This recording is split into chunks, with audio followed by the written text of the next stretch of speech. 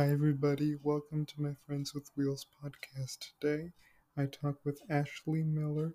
She is an interior designer and educator that's that focuses on modifi- providing modifications in the home, particularly with folks who have disabilities. Anyway, I hope you tune in to this episode of this podcast. Enjoy.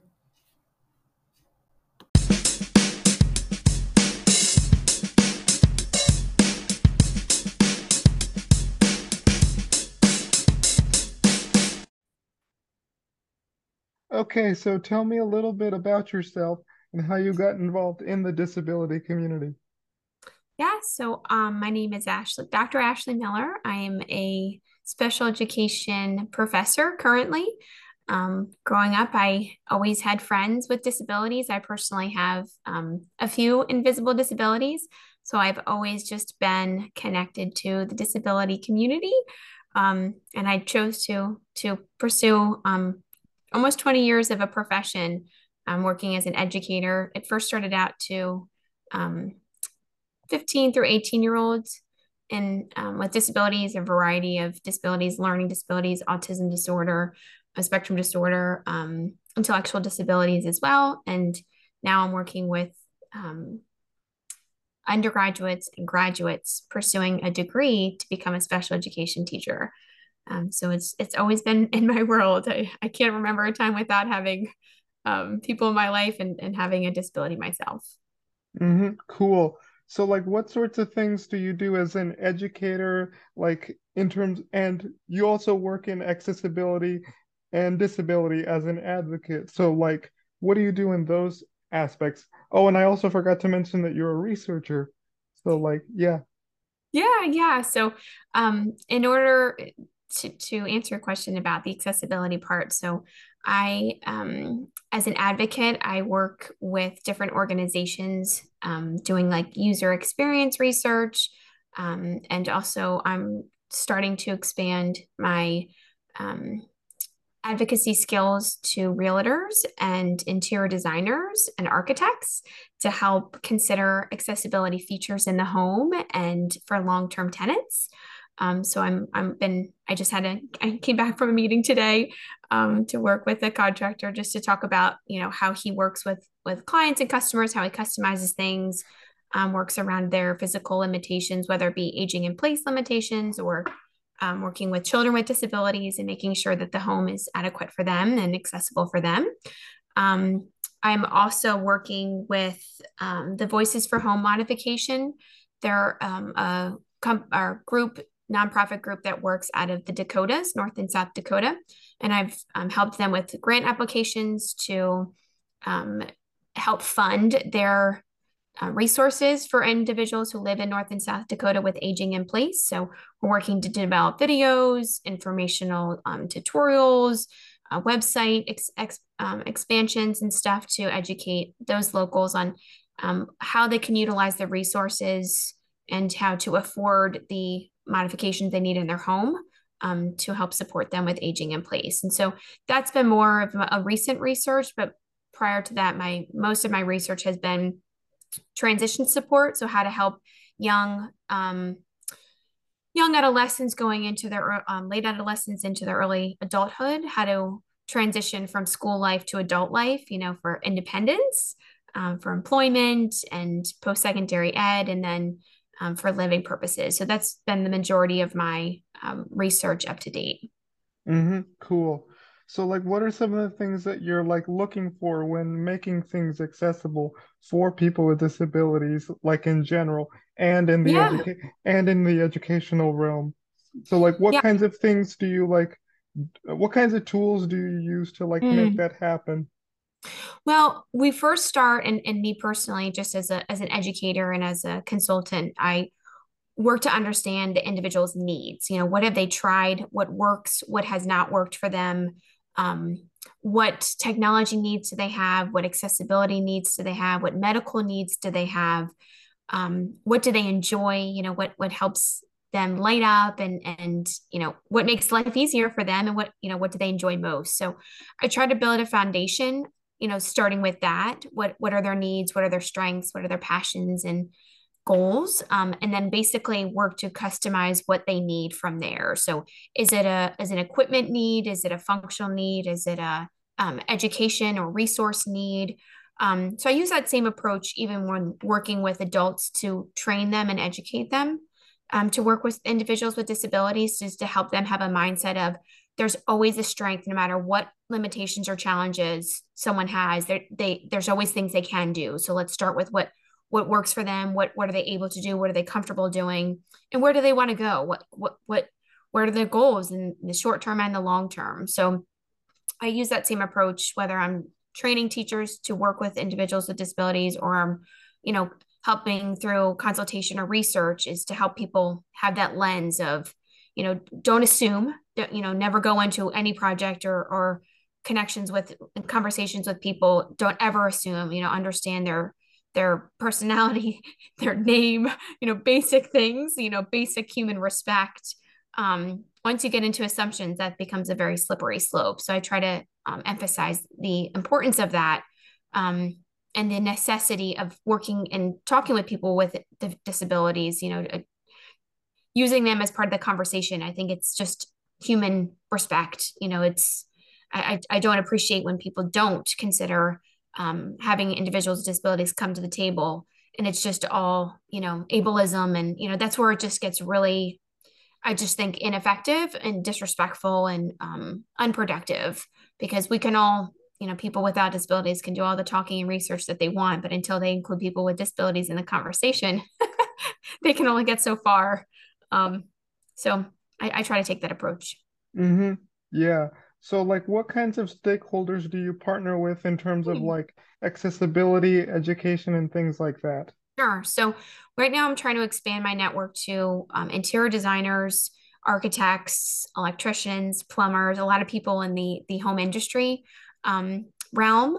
I'm in conversations with realtors to help them understand, just that the needs of their clients, how to legally advertise to be more inclusive, just to help other people know like the features of a home, what they could be looking for accessibility, and a lot of educators, so paraprofessionals, one-on-one aides, administrators. It's on the side of education, it's a lot of from the parent level all the way up to the superintendents. I mean, we have meetings with the school administrators in our districts around the university where I teach, to include them in the conversations of what's working for their students with disabilities, what's not working, what training do their educators need, how can we make those more accessible, whether it's technology or resource based, those kind of things. So it kind of ranges based on the project that I'm doing or where I'm consulting or educating, but I think that covers, it's a wide range, but it's all people who have direct or indirect contacts with individuals with disabilities. Mm-hmm. So my last question here is you talked a little bit about ableism and things like that and how it can harm people with disabilities. So I'm wondering like how can like accessibility and education be used to like mitigate the stigma of disability and create Mm, an inclusive world for people with disabilities?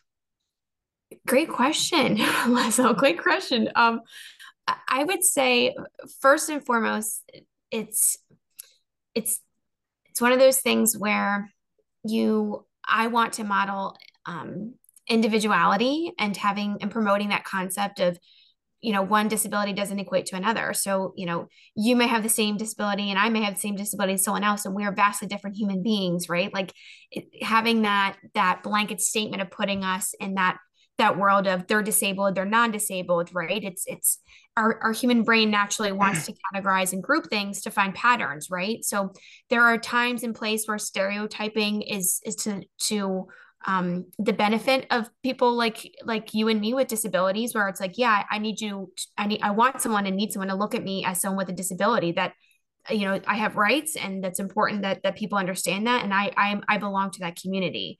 And there's other times where it's inappropriate, right, to then categorize me as a disabled person, because then it's to my detriment, it's to someone else's, that's where the ableism comes in. So it's one of those things where I think the way that we can all kind of shape and help society is by helping individuals see other individuals as a person first and as an individual first, and then work to understand that, I belong to a community of people with disabilities. That's one of the communities I belong to. And helping humans see that individual first and then being able to connect with whatever community that that person, connects with. I think that's going to help build that strong foundation of minimizing stereotypes until we want to use and connect with other humans through those community groups that we associate with. So I think that's where it starts versus just kind of promoting like or trying to mitigate ableism. I think there's that thing of just see me as an individual, help me like have the mindset of strengths and needs. We all have them, whether you have a disability or not. We all have skills we can do. We all have skills we're not so good at. Doesn't have to be disability related or not. Like I can't play volleyball to save my life. Like don't put me in a volleyball court, but I can, play other sports, right? That has nothing to do with the disabilities that I have. It's just I'm not good at volleyball. So there's those things, or just see me as a human first. I think if we, as a whole human society, if we have that attitude of we're all humans, like let's just kind of start there, I think that would help us all kind of just be more wholesome people and hearty people and people who have a good mindset. And so I think that's kind of where I promote and where I would say is a kind of a good place to start. I had this conversation with my friend about this the other day where she said that like people with disabilities should not be, seen as a tool for inspiration. Yeah. Rather, Oh, yeah. they should be seen as, like let them have the strengths and the capability to tell their story of Yes. what it's like to be disabled. Yes. A lot of able-bodied people don't get that. And I don't think I don't think anyone has fostered that mentality and that mindset. I think as an educator, for people with disabilities, like that's just where my mindset has always been. I think that's why I gravitated towards other people like me with disabilities as a child. Like that's where I felt more comfortable because I've just felt more like those are my people. Like those are my friends. Like that's who I was attracted to. And so I think that's just it comes natural for me, but I agree. I think a lot of people they don't have other people in their lives to help nurture that mindset, or that's not their natural instinct.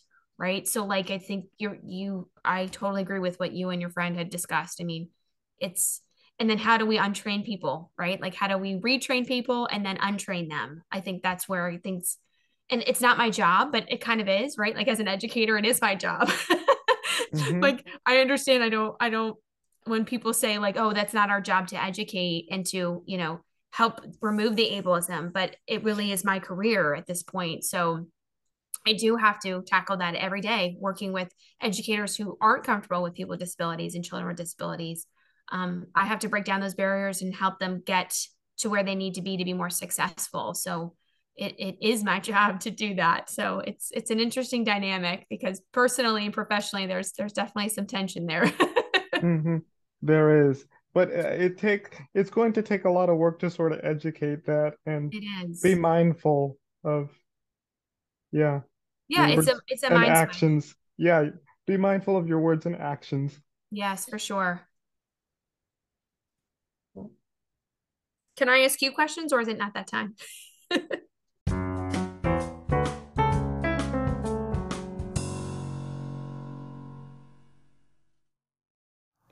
All right, everybody, that does it for today's episode of My Friends with Wheels podcast. Today, I talked with Ashley Miller, an interior designer and educator, about her work in the disability community and how she helps those individuals.